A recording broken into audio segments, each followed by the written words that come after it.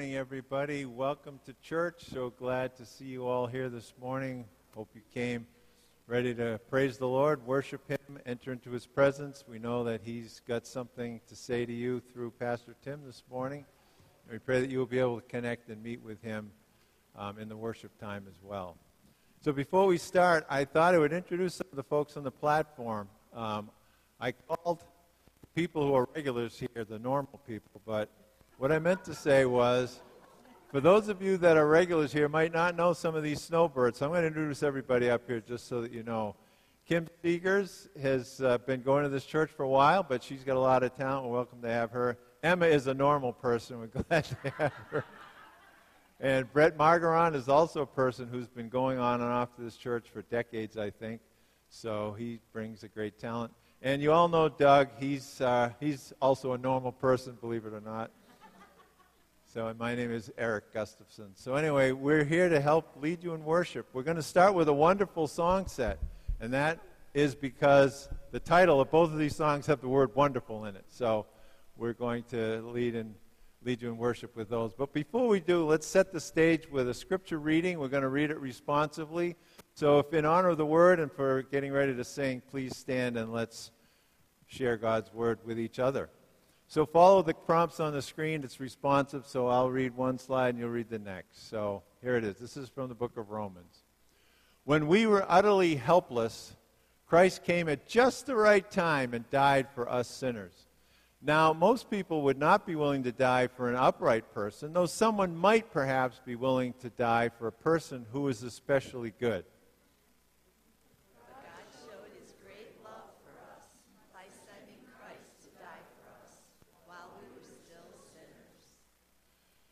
God's law was given so that all people could see just how sinful they were.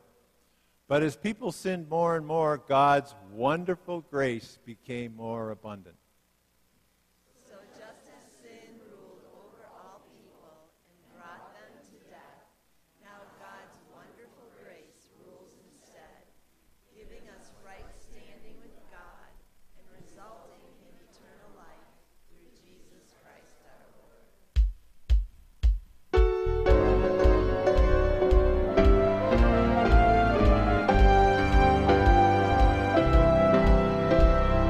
Wonderful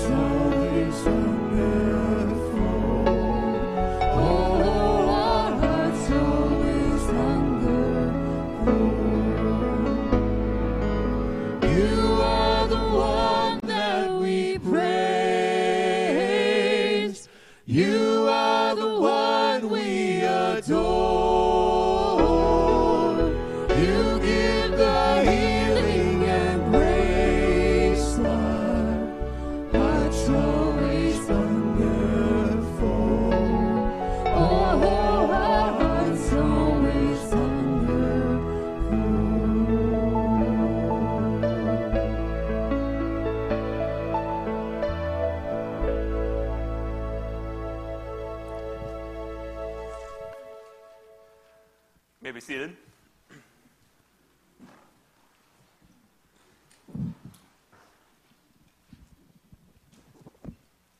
Good morning. Great to be gathered with you here this morning. If you are new or visiting, my name is Tim. I'm the senior pastor here at Three Lake Evangelical Free Church, and we are glad that you're here with us. And as I walked in this morning and looked at my watch for the temperature, and it was like the first digit was a 3. I think it's like 39.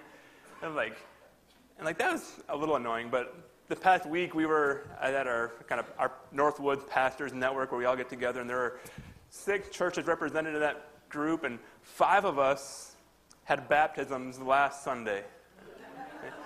And the 6th one had baptisms today. And I've never been more thankful that we chose the correct Sunday, right?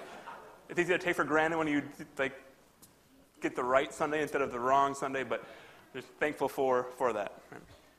So if you are new or visiting, if there's anything you'd like to communicate with us about yourself, there's a connect card in the seat in front of you. We'd invite you to fill that out and let us know any information you'd like us to know, and then you can put those in the wooden boxes on the back wall on your way out this morning. Those boxes are also where you can place tithes and offerings. We're just glad that you're here with us. A couple of announcements to bring to your attention. One is that following our service this morning, we'll have our quarterly meeting where we'll give you an update on where our last fiscal year ended up financially, where we're at so far this year financially, and also share a lot about things that are coming up in the fall that we're really excited about seeing take place. And so we'd encourage you to come be a part of that meeting just to hear about what's coming up for us all this fall. One of the things you'll hear more about at that meeting, but also mention it now, is that in 2 Sundays, on September 10th, we'll have our Harvest Fest. It'll be here at the church following Sunday school. It'll be out in the parking lot, weather permitting.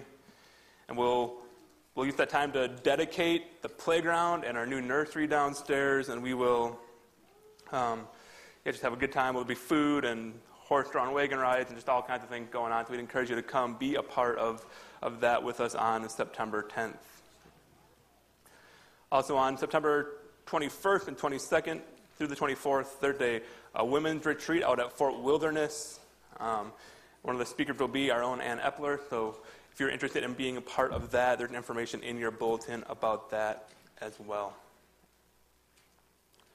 So this morning, one of the things we like to do as a church is mention and support missionaries. And so upcoming, we have a couple from our own church who are going to be heading out to be missionaries. And to tell us more about that, I'm going to invite Chase and Emma Kirby up to tell us more about what they're doing and where they're going.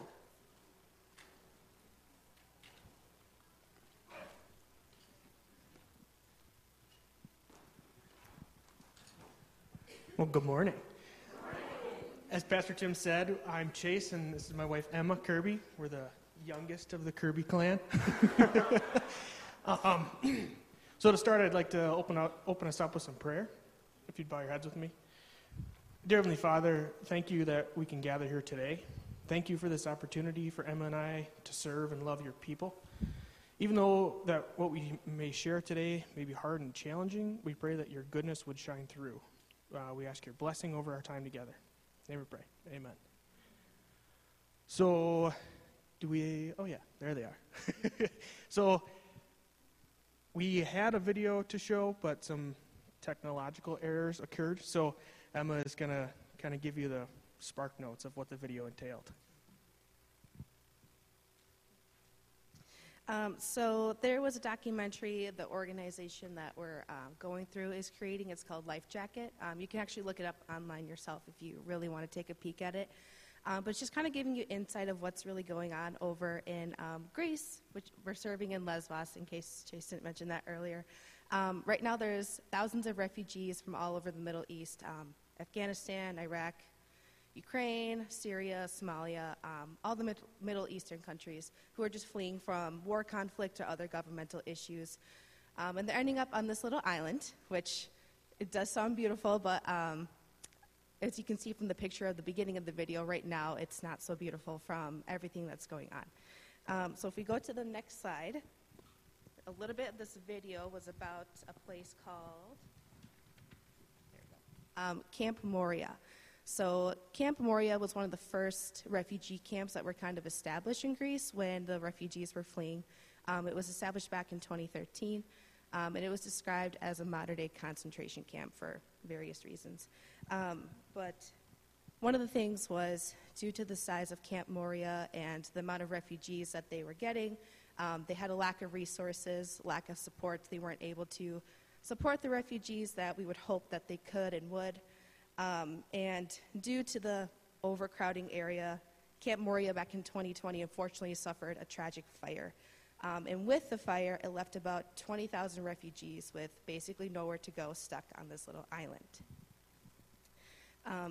From this fire and the organizations that we're going with, there was many organizations and volunteers that kind of partnered together and said, hey, like, we can't let Camp Moria happen again. Like, what happened was horrible to the refugees. It was horrible to the government, patrol borders, what happened to them.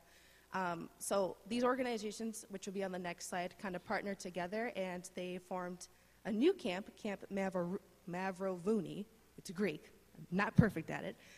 So they're partnering together, which is who we'll be serving with, to hope to better support our refugees. So a little bit about these organizations. We kind of listed them in 3 different tiers, as you can see. So the overarching organization is called Eurorelief, which some of you may have heard. So Eurorelief is kind of a nonprofit organization that's responsible for like the shelter for refugees, the social care of refugees, the education, the health care, and so forth. And the next one down is Teach Beyond. So Teach Beyond is kind of like their educational branch, which is specifically who Chase and I will both be going through. And through Teach Beyond, next one down, is Beyond Borders. Beyond Borders is the curriculum and instruction that Teach Beyond and Eurorelief use to teach refugees. It's a very trauma-enforced practice, if that makes sense. Trying to do some rebuilding of social skills, trying to keep things friendly, just to prepare children, if they are able to go to another country, to kind of socialize, interact, and keep up what's going on. And that's kind of the ultimate goal, is making sure that they are prepared for the next step after they get out of the camp.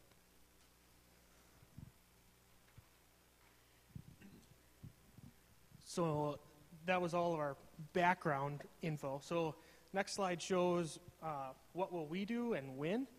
So January through March of 2024, we will be serving directly on site in Camp Mavrovuni. I guess I can't pronounce it either. So this camp has, right now, there's about 4,000 people there. We spoke with the camp director last week, and she said that number could rise to 6,000 by the time we get there. Things fluctuate very often, and so that was one of the big things that she emphasized, was flexibility and unity is what she needs from her team, and just be prepared for whatever. She said, this is what we're telling you you're going to do, and that may change by the time you arrive. More so in my case instead of Emma's. So Emma will be serving as an educator. She'll be teaching unaccompanied minors in quarantined areas. So these parents may put their children on a boat and send them to safety, or their parents may pass away in the journey across the ocean. Emma will also be providing English classes to toddlers and mothers individually.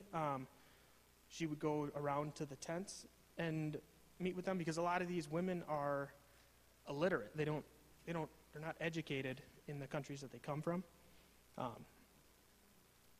The classroom that they have set up in the refugee camp is in a storage container, like a big shipping container. So there's seating on the floor. They opened up the doors and put a canopy over the one end of it, so there's more seating for children to learn. And then another thing that you'd be doing is going around into the refugee tents and meeting with children who are still on the wait list, who aren't able to attend school yet because of the limited room. As far as me, there's 4 different areas that the camp director said this is where you may be. So the first being the refugee men skills area. So the majority of refugees are young single men. So obviously their goal isn't for these men to live in the camps for the rest of their lives. They want them to move and find different countries. And so what they're doing is teaching these young men skills that they can have when they move, that they can find jobs when they move into the countries. So they're teaching skills such as cutting hair, welding, automotive work, carpentry, a variety of things. Another area I could be in is the Refugee Men's Community Engagement area. So this is like a lounge area in the camp, because a lot of these young men spend their days sitting in their tents alone. So this gives them an opportunity to gather, fellowship. They drink tea, conversations, play games, just to help enrich their lives a little more. Along with all of that, the Euro Relief and Teach Beyond, those organizations working in the camp, have daily meetings. We meet in the mornings, and they say, okay, this is where everybody's going. This is kind of the situation in the camp today, things to watch out for. There's weekly devotionals with Teach Beyond. There's several churches on the island that we can attend, so we're looking forward to checking some of those out and seeing what that brings. Good grief. Can you tell we're not public speakers? And it's so hard because we know and love all of you, but we're so nervous right now. But thank you for bearing with us this far. So on the next slide, you can see a section that says, how can you help? Which I know a lot of you have been asking us and messaging us, which is great. So one of the first things that we definitely need is prayer. First, we ask that you pray for the refugees that we will be encountering. Obviously, you can imagine what they're going through is horrible and tragic, and they're facing many adversities, which gives them no hope. They kind of feel hopeless, like they're stuck there. A lot of the refugees have been there for years, and they are at the point where it's just like, will I ever leave? Is there ever a real escape, or is this kind of it? So just pray for them, for their mental health, for their well-being. Secondly, for safety for Chase and I wish we could say we are worldly travelers who do mission trips all the time because God equipped us for this. But truthfully, we never leave 3 Lakes. So this is definitely out of our comfort zone. And we've never been overseas, really. So just safety for traveling there, safety for when we are there, because we will be directly in the camp. And then, obviously, safety as we travel back would be great. And then lastly, our prayer for enough funding. We've already had so many generous donations and just support from everyone and all the prayers. It's been great. God has really shown through in many different ways throughout this process. So we just pray that we continue to be supported and that we would be able to reach our funding goal in order to go on this trip. On the second bullet point, you can see there's donation items needed. So one thing I want to point out, when we say we're going to Greece, I'm sure a lot of you are like, wow, beautiful 80-degree Greece. That's going to be wonderful. No, we had a little bit of a rude awakening. It's going to be anywhere from 32 to maybe 45 degrees when we're there, but no snow. We can't complain. So it does get a little bit chilly. The camp that we're going to is in a very desperate need of winter clothing, specifically for men. They're looking for shoes, pants, coats, gloves, hats. We'll be posting a list of this on our Facebook page if you are someone who likes to visually see, okay, what's really needed. But a lot of these people who come over they have one set of clothes. Most of the time, those clothes are soiled. And like I mentioned, it gets pretty chilly, so a T-shirt and pants that are soaking wet might not be suitable when it's 32 degrees and raining and very, very windy. So yes, winter clothing would be great. We haven't yet talked about where to send the donations. We'll possibly talk with the church of maybe we can do something here. So we will be having more information as to where to send the donations if you feel called to donate and do so. Second thing is classroom supplies. Kind of think of just basically simple arts and crafts stuff, but they are in need of bilingual books for children, paint and paintbrushes, glue sticks, beads, pencils, scissors, anything crafty. There's nothing specific. I'm sure that anything they receive, it's something that they need. It's something that they would want. So if you're someone who has lots of extra stuff laying around and you'd like to donate, that would be wonderful. The next thing is sponsorship. Teach Beyond has a sponsorship. Apparently I can't talk today. A sponsorship for missionaries that you can support if you feel the need to. Otherwise, you can also sponsor a child or someone in need through this organization as well. You can go to their website at teachbeyond.org and explore their options there. Spread the word for us. We would really love it. Pray for us. It's huge. Anything to kind of get the word out, to really show people what's going on, what's happening with God's people. is important to us. And then lastly, financial donations. If you feel called to, obviously anything would be a huge help. We do have a QR code up here, which you can donate online. Right now, we don't have our account opened up through Teach Beyond yet. They're still kind of fixing the nuts and bolts for everything to get our account open. So right now, it is just a GoFundMe, but that account should be open soon. Otherwise, any other way that you feel necessary to give, we appreciate, whatever comes our way. So, and thank you for those who have done so far.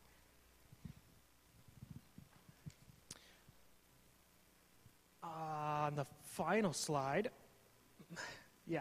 So we just wanted to say thank you for listening. One of the things that has been on our mind, or feel that God has been speaking to us through this process, is just his hope. That is what these refugees need, is the hope, knowing that God is their protector and their shepherd, and he will get them through these situations that they face that just unimaginable. So Romans 15:13, may the God of hope fill you with all joy and peace in believing, so that by the power of the Holy Spirit you may abound in hope. Yeah, that's... So we will have a table at the Harvest Festival, September 10th, where we'll have our links. We were supposed to have one on this slide, but things got mixed up. And we would love to meet with people individually and give a better story than this little quick rundown. Thank you. And we pray for you guys? Yes.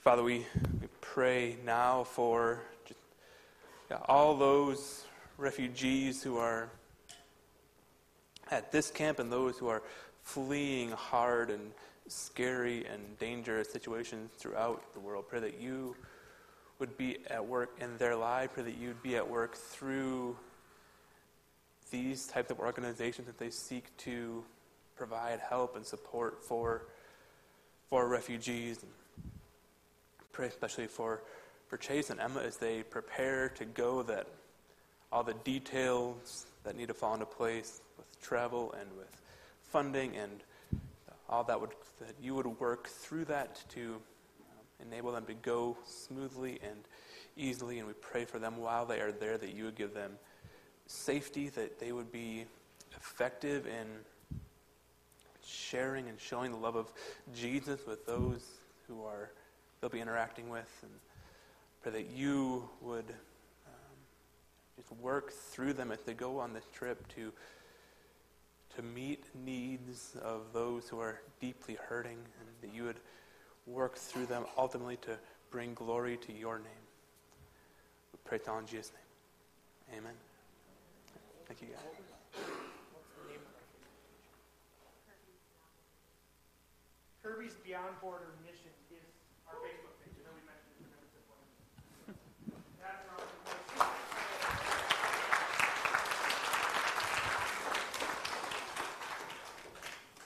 Exciting to see our own young people heading out to the harvest field. So now we're going to do what I call a holy song set, because the titles have the word holy in it. And, I thought about how would I introduce... Well, first of all, let me say we're going to teach a new song. Holy Forever is very popular right now, so many of you may already know it, but we're going to do that first. And I thought, how would I introduce this song set? And I thought maybe the Bible Project guys have something good. They do, so let's watch it. You've probably heard the word holy before, or at least sang it in a church song once or twice. And for most people, this idea is really just connected to being a morally good person. So God is holy because he's morally perfect. Yeah, that is part of it. But in the Bible, the idea of holiness is even bigger and more rich. What it's really describing is how God is the creative force behind the whole universe. He's the one and only being with the power to make a world full of such beauty and life. And so all these abilities, they make God utterly unique, which is the meaning of the word holy. So a helpful way to think about God's holiness is by using the sun as a metaphor.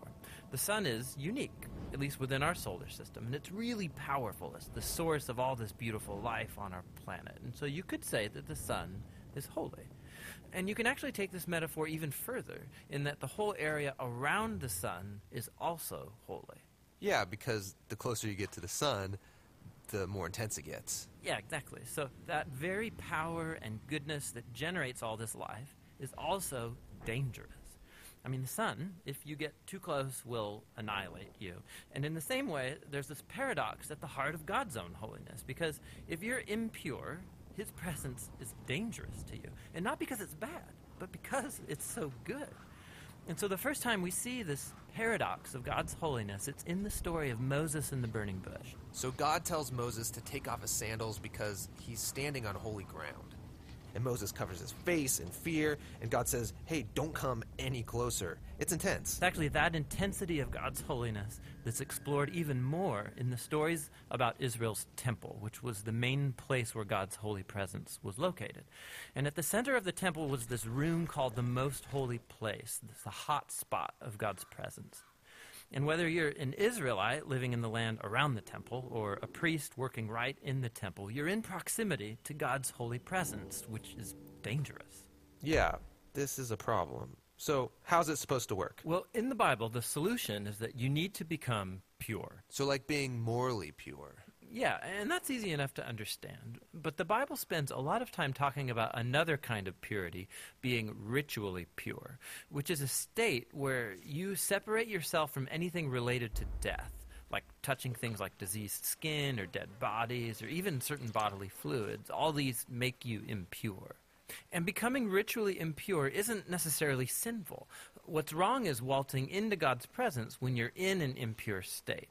And so that's why God gave the Israelites very clear instructions for knowing when they were impure, steps to become pure, so that they could go into the temple again. So that's what the book of Leviticus is about. Right. But it doesn't stop there. This idea keeps developing. So later in the scriptures, we find this really interesting story by a prophet named Isaiah. And he has this crazy vision where he's in the temple and he's right in God's presence. He's totally terrified. Yeah, he knows the rules. He shouldn't even be in there. And he's worried about being destroyed. And then this crazy creature called a seraphim. Yeah, that is a crazy creature. Totally. So it flies over with a hot coal, and then it sears Isaiah's lips with the coal and says something really weird. Your guilt is taken away, and your sin is atoned for. So this burning coal somehow makes Isaiah pure. Yeah, it's remarkable because normally if you touch something impure, it transfers its impurity to you. But now here's this new idea where you have this coal, this very holy and pure object, and it touches Isaiah, and it transfers its purity to him. Isaiah is not destroyed by God's holiness. He's transformed by it. I mean, the implications of this are just huge. But there's one more development, this time from another prophet, Ezekiel. And he has this vision where he's standing at the temple and he sees water trickling out from it. And then that water turns into a stream, and then it grows into a deep river that starts flowing through the desert, leaving this trail of green trees behind it. And then it flows into the Dead Sea, making everything fresh and alive. So instead of becoming pure first and then going into the temple, here God's holiness comes out from the temple, making things pure and bringing them to life. What does it all mean? So we don't know until we meet this man, Jesus. And he claims that he's fulfilling all of these ancient visions, but in surprising new ways. So Jesus, he went around touching people who are impure, people with skin diseases, a woman with chronic bleeding, or dead people. And when he touches them, their impurity should transfer over to Jesus. But instead, Jesus' purity transfers to them and actually heals their bodies. Jesus is like that holy coal in Isaiah's vision. Right. And Jesus claimed that he was the human embodiment of God's own holiness, and that he and his followers were now God's temple, so that through them, God's holy presence would go out into the world and bring life and healing and hope. And so this is why Jesus described his followers as having streams of living water flowing out of them. So this is our part of the story where we find ourselves now, but where's this all heading? So the last pages of the Bible end with a final vision about God's holiness. And this time it's by a guy named John. And in his vision we see the whole world made completely new. The entire earth has become God's temple. And Ezekiel's river is there, flowing out of God's presence, immersing all of creation, removing all impurity, and bringing everything back to life. So if you'd stand with us. This new song that we're learning is going to become a classic, I think, because it's a great image of what we just heard about, the visions of God's presence, His holiness there. So let's sing together.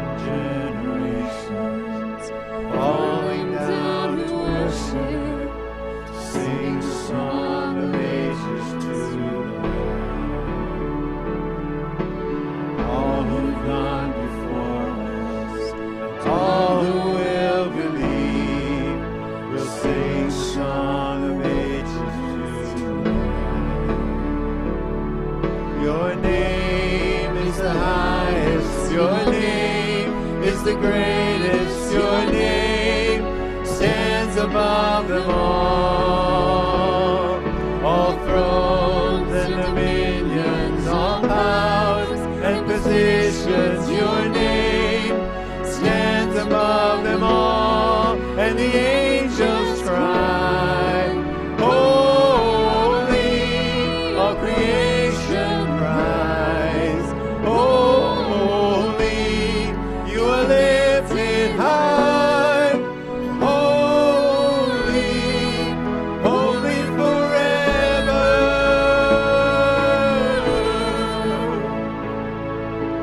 If you've been forgiven, if you've been redeemed, sing the song forever to the Lamb. And if you walk with freedom, if you bear His name, sing the song forever to the Lamb.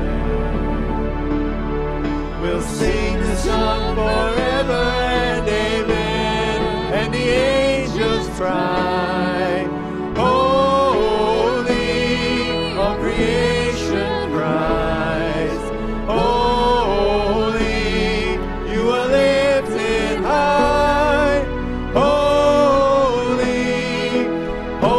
forever.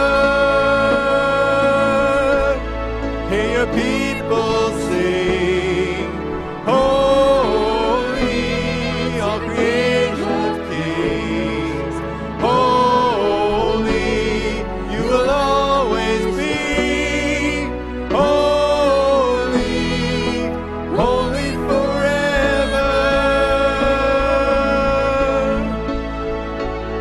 Your name is the highest, your name is the greatest, your name stands above them all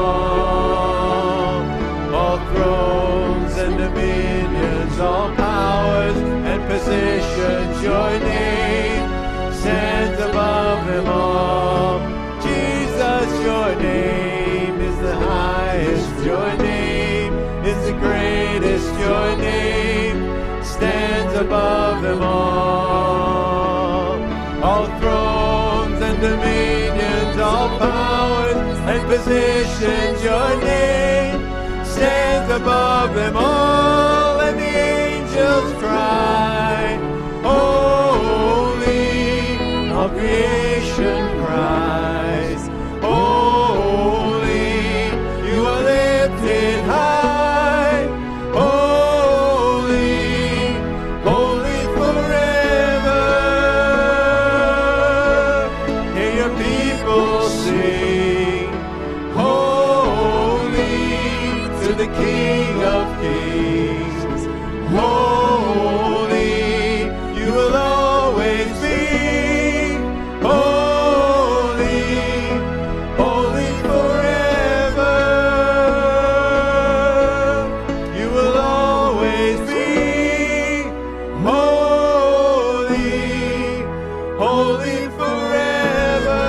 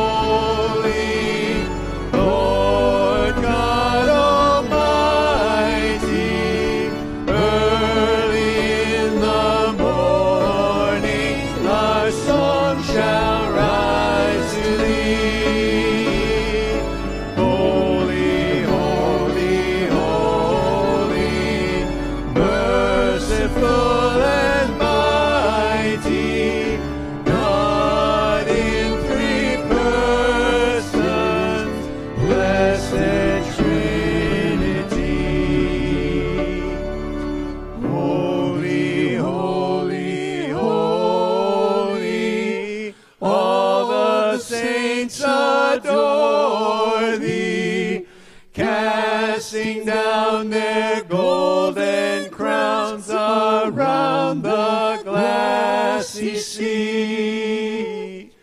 Cherubim and seraphim falling down before thee, which word and art and evermore shall be.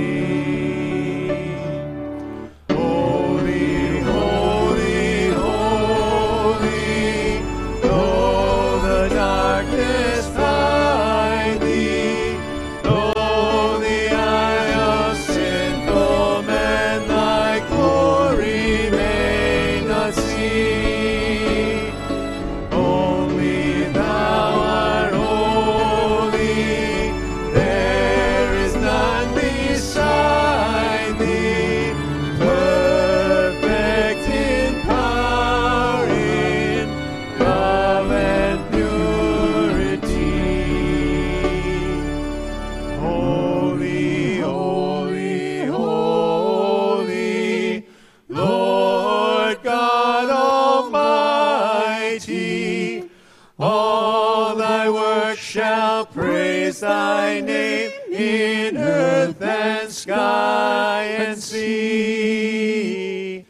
Holy, holy, holy, merciful and mighty, God in three persons, blessed Trinity.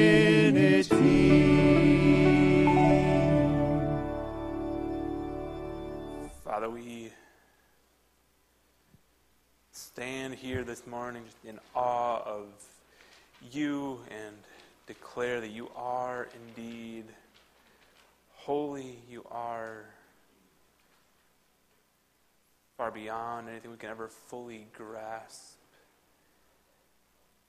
And yet you came to us in Jesus, and you made us pure. You made a way for us to enter into your holiness.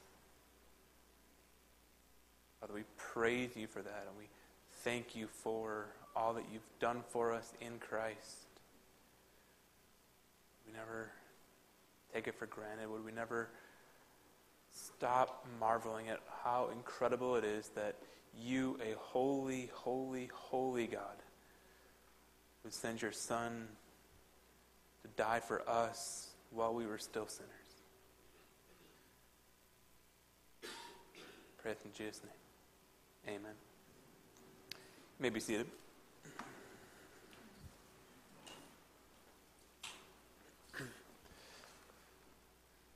So in last week's sermon, we talked a little bit about the hanging tower of Babylon, hanging guard of Babylon, right?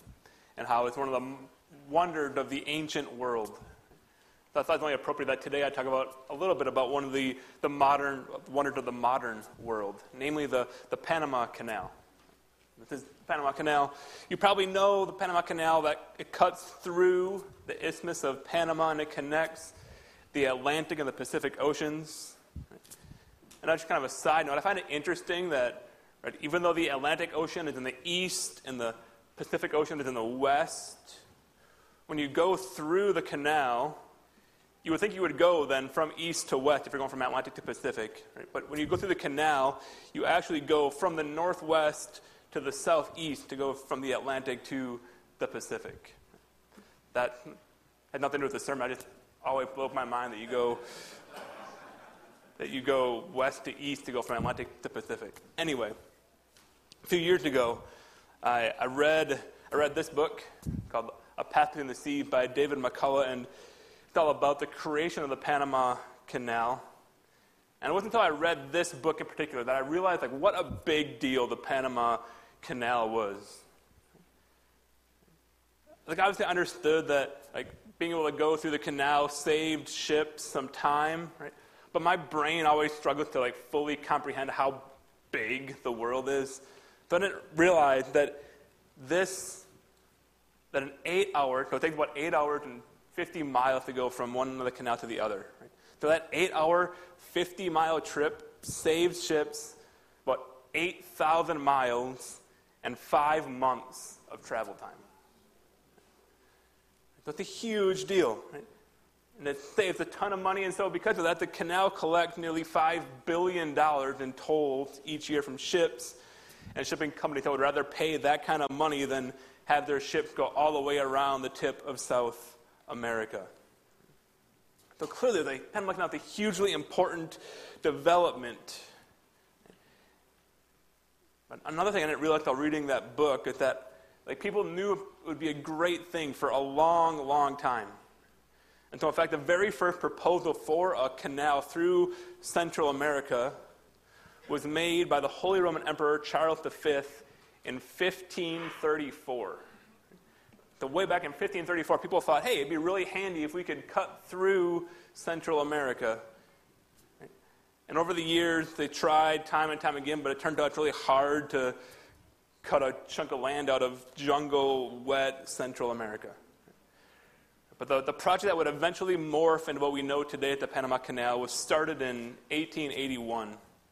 It was under the direction of a French diplomat named Ferdinand de Lesseps, and he had overseen the construction of the Suez Canal. So he had experience, he knew what he was doing, and based on his experience with the Suez Canal, he predicted that construction of the Panama Canal would take about 6 years, which would give it a completion date of 1887. However, the construction of the canal cutting through rainforest was much more difficult than a canal cutting through arid deserts in the Middle East. And so after 8 years of setback after setback, the French team abandoned the project in 1889, nowhere near completion. Eventually, the U.S. government took over the construction in 1904, and then 10 more years later, in 1914, the canal finally opened, which is nearly 30 years after it was originally predicted that it would be completed, and nearly 400 years after Charles V first proposed a canal. At the point of all this being, that for a long, long, long time, people have thought, hey, a canal through Central America would be really handy. People have dreamed of that for a long time. But things don't always happen in the way we expect. Things don't always happen on the timeline we want. But that doesn't mean that eventually they won't happen. Eventually the Panama Canal did come to be. But things don't always happen on our timeline or in the way we expect. And that's kind of the lesson that we're learning in the book of Daniel. So we're in Daniel chapter 5 this morning. This is our fifth sermon in a sermon series that we've been looking at what it looks like to live like Daniel as an exile in a culture that is hostile to the things of God. And so as we kind of come to Daniel chapter 5 this morning, it's really important to understand that there's a big gap between the end of Daniel chapter 4 and the beginning of Daniel chapter 5. Right? Probably about 20 years between those two chapters. Just as there was probably about 20 to 30 years between Daniel 3 and Daniel 4. Right? So there's these large gaps between each of the chapters in Daniel. Right? Daniel 1 starts with Daniel as a teenager being taken out of Jerusalem back to Babylon to be kind of brought into the Babylonian court. He's a teenager, and that was in 605 BC. Right? And then in Daniel chapter 2, we saw teenage Daniel prove himself by interpreting a dream of King Nebuchadnezzar, the king of Babylon. But now, as we come to Daniel chapter 5, with all the gap between chapters, Daniel is an old man. He's probably about 80 years old. So if any of you are 80 and just take offense that I called you an old man, I'm sorry, but facts are facts. So.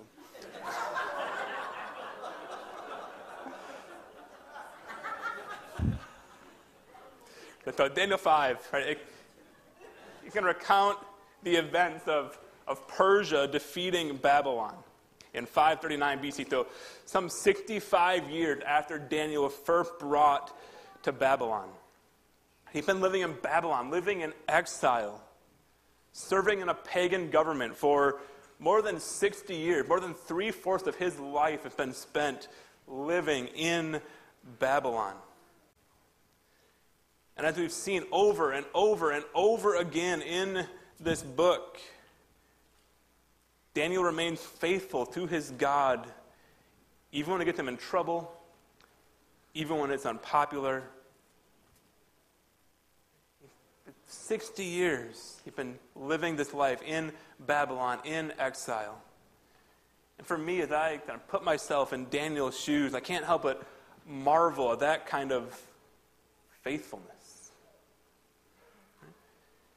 And Daniel was a teenager when he watched with his own eyes as Babylon came and laid siege to Jerusalem, God's holy city. He saw King Nebuchadnezzar go into the temple in Jerusalem and take many of the utensils that they used for temple worship and put them in the house of the Babylonian gods. He watched all these disasters take place, and during his time in Babylon exile, Daniel watched as 2 more times Babylon went back to Jerusalem, and each time they destroyed more and more of the city. They took more and more exiles, eventually destroying the temple of God completely.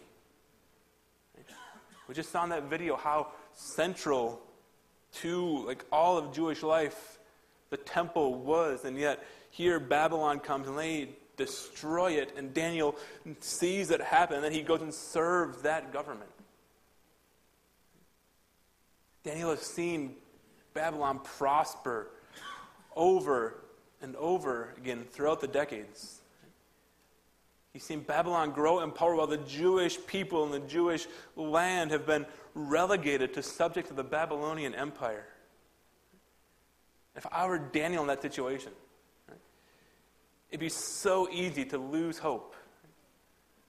It'd be so easy to doubt that God was still at work. It'd be so easy to doubt that God cared at all about his justice and bringing about his good purposes in the midst of all that seemed to be going wrong. But what we see this morning, that living as an exile means trusting that while God's justice may not come in the way we expect or at the time we want, it will eventually come. This morning we see it come in Daniel chapter 5. The challenge of living in exile is kind of maintaining trust. That even when you look around you and it seems like things are falling to pieces, even when you look around and it seems like the world has gone crazy, even when we look around and it seems like the world wants nothing to do with God, even when it seems like God is absent. When we live as an exile, we still trust that God's justice will ultimately prevail, and that God is still at work to bring about his good purposes. That's why it's so important to understand and feel the weight of the gap between the chapters in Daniel. If you just sit down and read Daniel chapters 1 through 6 back to back to back to back, it takes you 15 minutes. Right? And you can just kind of see them as this nice, neat set of stories that teach some good lessons, and it's easy to think man, I wish God would work that quickly in my life. But next week we'll look at probably the most famous story in Daniel, which is Daniel in the lion's den. And if you look at most pictures of that story, in children's Bibles or just different art depicting that story, Daniel's usually pictured as either a teenager or a middle-aged man. But Daniel's in his mid-80s when that story takes place. And depicting him as a young man in those pictures then cheapens how much of Daniel's life has been lived in this exilic state. The reality is, despite the stories we get in the book of Daniel, we don't see most of Daniel's life in exile. We don't see all the times when Babylon is prospering and Babylonian leaders are praising the gods of Babylon for their prosperity, and Daniel can't help but wonder, where is God? we only see the relatively few high points of Daniel's ministry. And the point of those stories, the point of the high points, is not to be, hey, look how often God is working through Daniel. The point of those stories is that, you should be amazed that after 20 or 30 years of silence, after 20 or 30 years of trial and tribulation, when the opportunity presents itself, Daniel still chooses to be faithful to God. Despite decades of silence from God.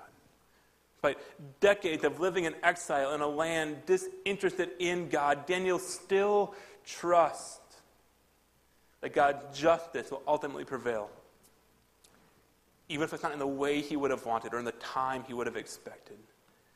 Daniel never loses hope that God's justice will prevail in the end. And in Daniel 5, we see that trust and we see that ongoing hope finally pay off for Daniel. So in the gap between Daniel 4 and Daniel 5, a lot has happened. The king Nebuchadnezzar has died. And then, as so often happens in empires like this, there's a lot of political infighting going on. And eventually, Nebuchadnezzar's grandson, Belshazzar, becomes king. If you read in your Bible, it might say son, but if you then look at the footnote, it should say that word really means descendant. Pretty much everyone agrees that it's his grandson that is now the king. So King Belshazzar, the grandson of Nebuchadnezzar, had come to power in Daniel chapter 5. And also in that gap between Daniel 4 and Daniel 5, there's been a lot of developments in the region as a whole. And so a new power has risen to kind of fight Babylon. So the Persian Empire has grown during this time. And as we pick up this story in Daniel chapter 5, the Babylonian Empire and the Persian Empire are locked in war, fighting for superiority in the region. And probably right before this story takes place, the Babylonian army has lost a battle not far from the city of Babylon. So they've retreated into the city of Babylon to kind of regroup. Right? And they feel quite secure in Babylon. Babylon has huge walls. And it was that they have enough provisions inside those walls to last 20 years during a siege. So it's a huge city. They feel secure. They feel like there's no way Persia is getting into these walls. We have plenty of stuff. We'll just hunker down here and regroup. So King Belshazzar gets everyone into the city, and then instead of panicking or planning a counteroffensive, he throws a party. That's where we see and pick up in Daniel chapter 5, starting in verse 1. King Belshazzar gave a great banquet for 1,000 of his nobles and drank wine with them. While Belshazzar was drinking his wine, he gave orders to bring in the gold and silver goblets that Nebuchadnezzar, his father/grandfather, had taken from the temple in Jerusalem, so that the king and his nobles and his wives and his concubines might drink from them. So they brought in the gold goblets that had been taken from the temple of God in Jerusalem. And the king and his nobles, his wives and his concubines drank from them. And as they drank the wine, they praised the gods of gold and silver and bronze, iron, wood, and stone. Here we have 1,000 of the high-ranking royals of Babylon gathered together, had this massive party, and they're drinking from the goblet that King Nebuchadnezzar had stolen from the temple in Jerusalem and brought back with him to Babylon. And as they drink wine out of these sacred Jewish goblets, they're praising the Babylonian gods of gold and silver and bronze and wood and iron and stone. So if you read that, if you know the story, or even if you don't know the story, but you're coming at it from a kind of generally Judeo-Christian perspective, it's really easy to think, well, obviously this is going to go bad for Belshazzar. Clearly, what are you thinking, dude? But just put yourself in Belshazzar's shoe for a second. Right? Because he must think, well, Granddad Nebuchadnezzar, he's the one who actually destroyed the temple. He's the one who stole these things and brought them back here. And nothing bad happened to him. His kingdom prospered. What he did was way worse than what I'm doing. And the God of Judah didn't punish him at all. Clearly the God of Judah is too weak to do anything about protecting his temple or preventing his goblet from being misused. So why should I care what I'm doing here? I think it's really easy for us to kind of fall into the same pattern of thinking. Well, yeah, I know I shouldn't gossip as much as I do, or I know I shouldn't be as discontent as I am, or I know I shouldn't be as proud as I am, but look at so-and-so. They're way worse than I am, and nothing bad's happening to them, so why should I care about what I'm doing? But what we see in this passage is that type of thinking doesn't work out for Belshazzar. Right? And it doesn't work out for us either. So here they are, they're drinking from these stolen goblets when, in verse 5, suddenly the fingers of a human hand appeared and wrote on the plaster of the wall near the lampstand in the royal palace. The king watched the hand as it wrote, and his face turned pale, and he was so frightened that his legs became weak and his knees were knocking. Right? Which, fair enough. Right? Disembodied hand shows up and starts writing on your wall. I'd be a little freaked out. Interestingly, this is the very first time in all of history that the expression knocking knees is ever recorded. And this story is where we get the expression like the writing on the wall. Right? And so there's a lot of our language that's influenced by these two verses. Right? Anyway, so this disembodied hand appeared and starts writing on the plaster of the wall, and it freaks everyone out. And so much like in Daniel chapter 2, right, the king doesn't know what this means, so he calls together all his astrologers and wise men and diviners, and he offers them a great reward if they can interpret the writing that this hand has done on the wall. But also much like in Daniel chapter 2, Daniel's not included in that group. He's under this new king. It seems like Daniel's been kind of pushed aside and forgotten. So they don't invite Daniel, but they bring in all these other wise men, but none of them can interpret the writing. Everyone's at a loss. But then Belshazzar's mom hears about what's going on. And she is old enough to remember Daniel and all the things that he did for King Nebuchadnezzar. And so she suggests to Belshazzar that, hey, maybe you should check in with this Daniel guy.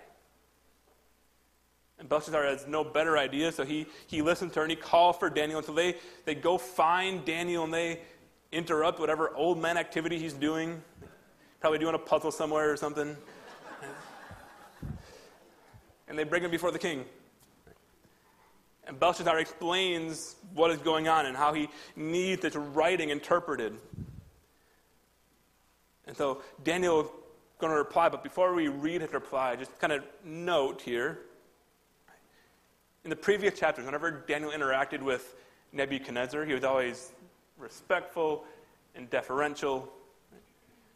But his tone can be a little bit different here with King Belshazzar.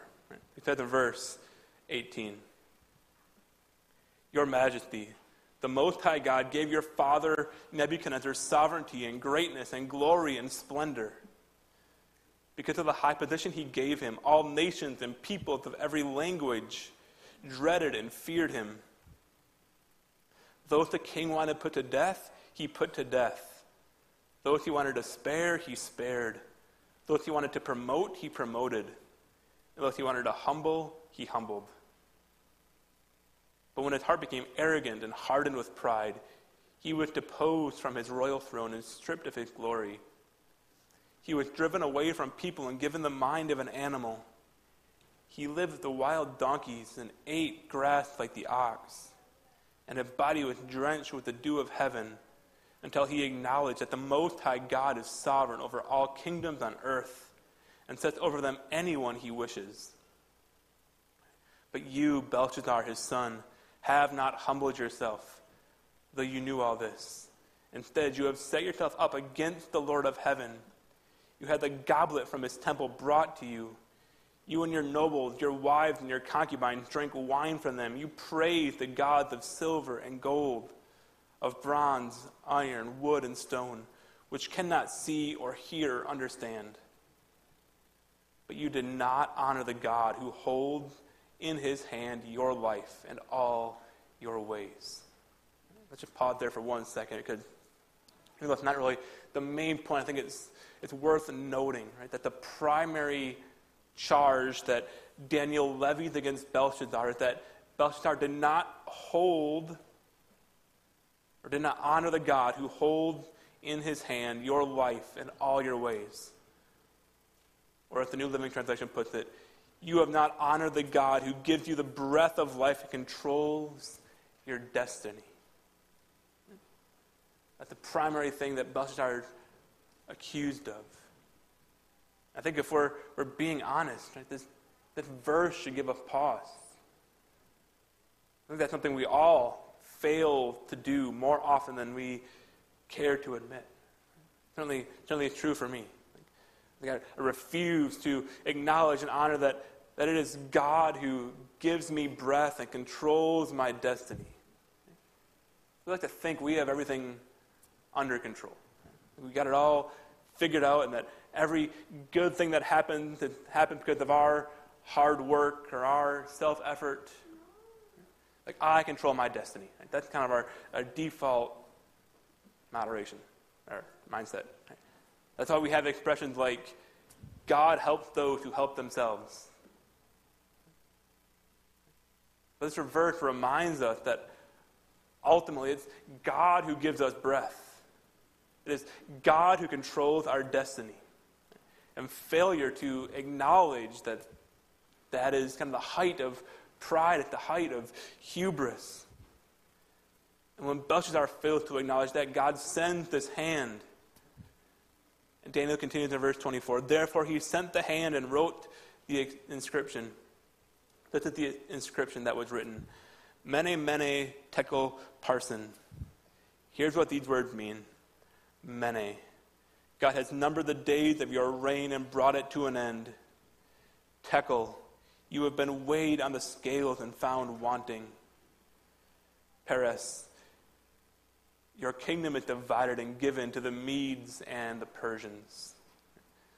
Then at Belshazzar's command, Daniel was clothed in purple, a gold chain was placed around his neck, and he was proclaimed the third highest ruler in the kingdom, which all sounds great until that very night, Belshazzar, king of the Babylonians, was slain, and Darius the Mede took over the kingdom at the age of 62.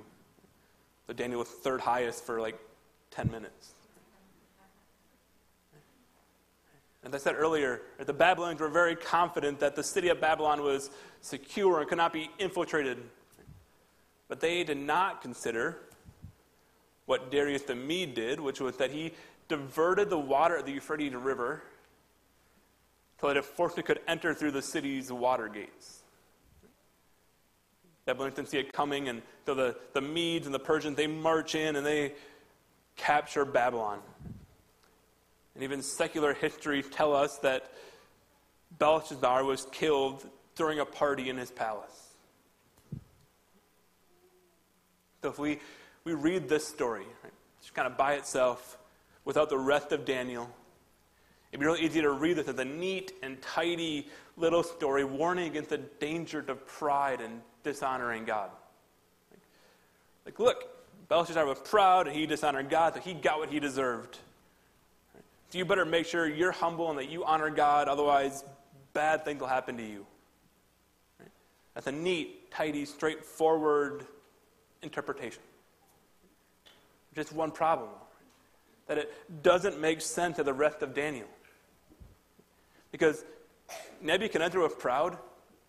Nebuchadnezzar dishonored God. Nebuchadnezzar invaded Jerusalem, God's holy city, and he destroyed the temple, God's dwelling place on earth. What judgment did he get? He lived a long, successful life building and ruling over a mighty empire. So the question is why? Why, when King Nebuchadnezzar destroyed Jerusalem and destroyed the temple, why did God elevate him and give him a long, happy, successful reign as emperor? While when Belshazzar uses those utensils that he brought back, and God treats that sin as worthy of death and destruction of the Babylonian Empire. Even when Nebuchadnezzar is at the height of his pride, and he's celebrating all that he has done, and he doesn't acknowledge God. He's given the judgment of being made like a wild animal for 7 years, but then, after that time, God restores him and makes him even greater than before. Whereas Belshazzar has this moment of pride and hubris, and he gets no second chance. It's just the end. So how does that work?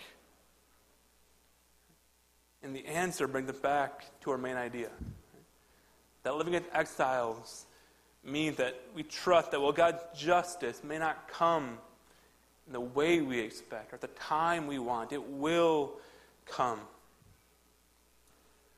For Daniel and the rest of the Jews who have been living in exile in Babylon, they've been waiting and waiting and waiting and waiting for God to judge the Babylonians. If it was up to them, God would have judged Nebuchadnezzar immediately and harshly. But God's judgment didn't come in the way they expected or on their preferred timeline. But it did eventually come. The Babylonian Empire did eventually fall. But the Jewish exiles had to live in Babylon, in exile, for many, many years before they saw that judgment. So what does this all mean for us? Maybe we can look at it from two perspectives.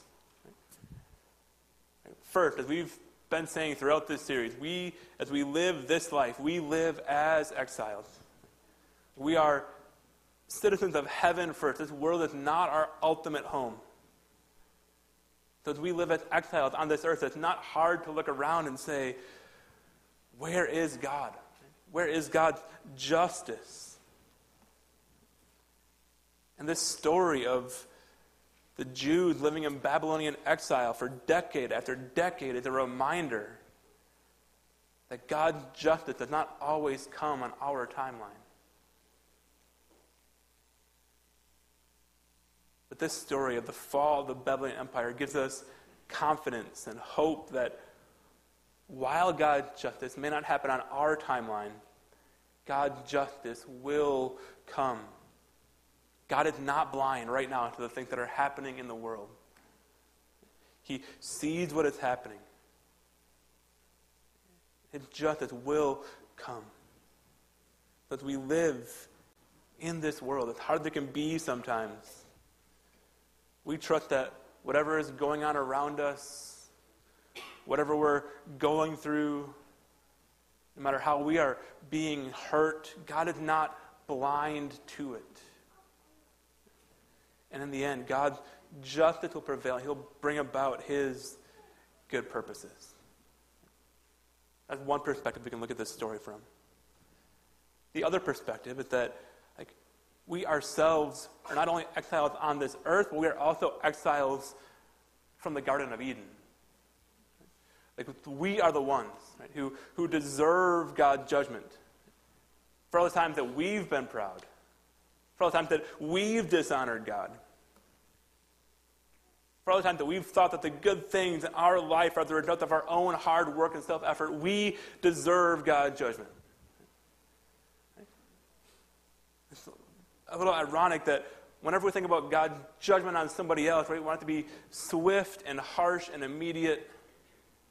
So whenever we think about God's justice on us, we want it to be slow and Gentile and kind. Right? But we, like the Jewish people, are in exile because of our own sin.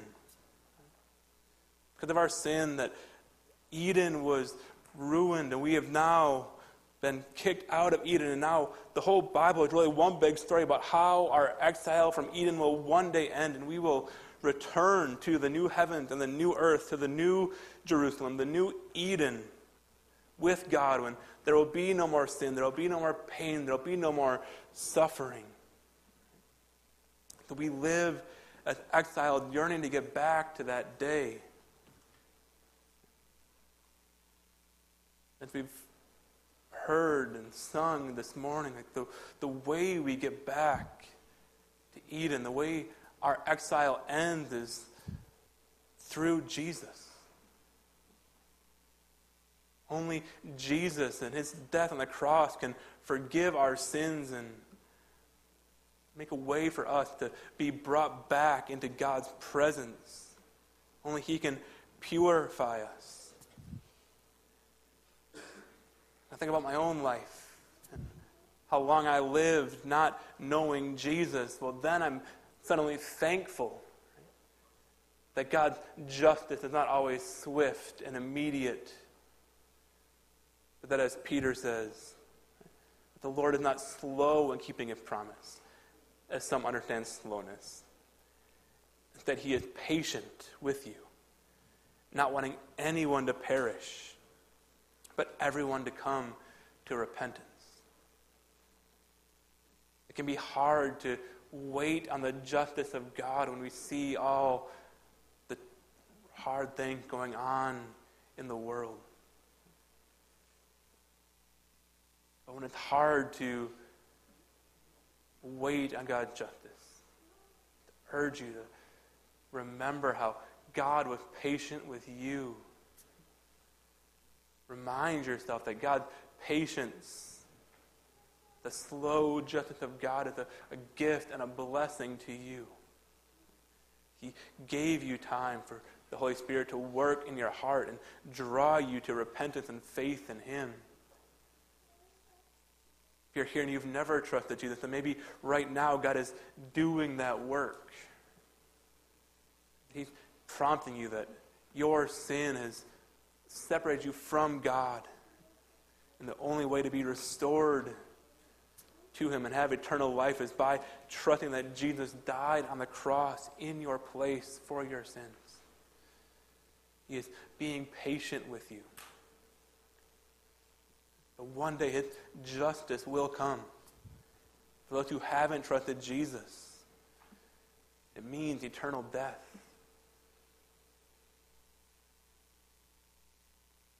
For those who have trusted in him, it means eternal life in the new heavens and the new earth, the new Jerusalem. So don't presume on God's delayed justice. Instead, use this time to repent of your sins and trust in Jesus. And while we wait for God's justice, would we be like Daniel? Would we be like Shadrach, Meshach, and Abednego? Would we wait for God's justice by living faithfully and trusting that God's justice will one day come? Let's pray.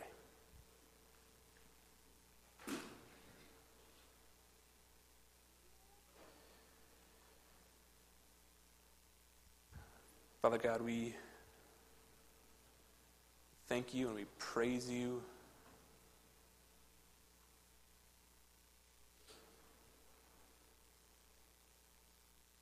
that you were slow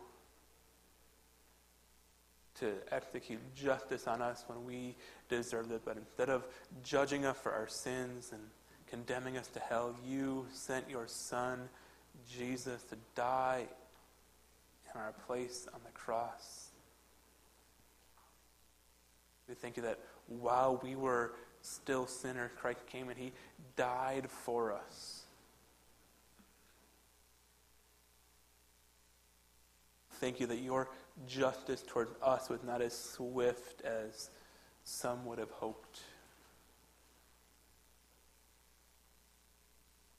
And as we reap the benefits of your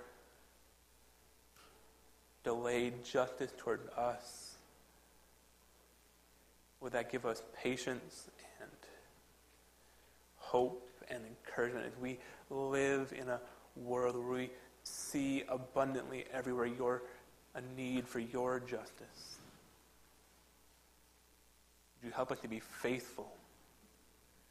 We live as exiles in this world.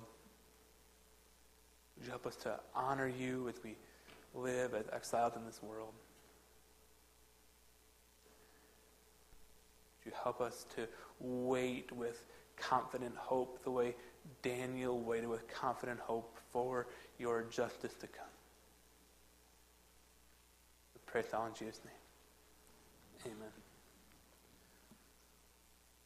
As we dismiss here in a moment, I would invite you to go downstairs. There'll be coffee and treats downstairs. Just have a time of fellowship, and then we will meet back in here about 10:45 for our quarterly meeting. We invite you to be a part of that. But as you go, would you go confidently trusting that God's justice will one day come and he will set all things in this broken world right. You are dismissed.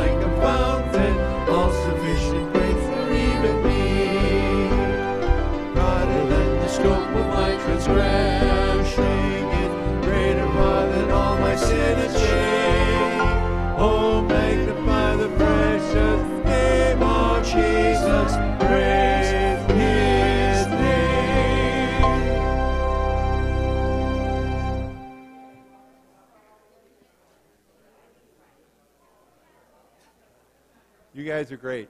Thank you for the help.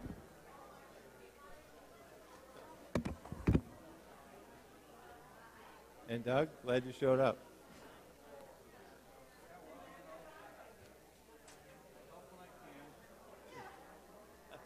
So when are you going down to see are you going down next weekend? Probably sometime this week. Oh, you go down during the week?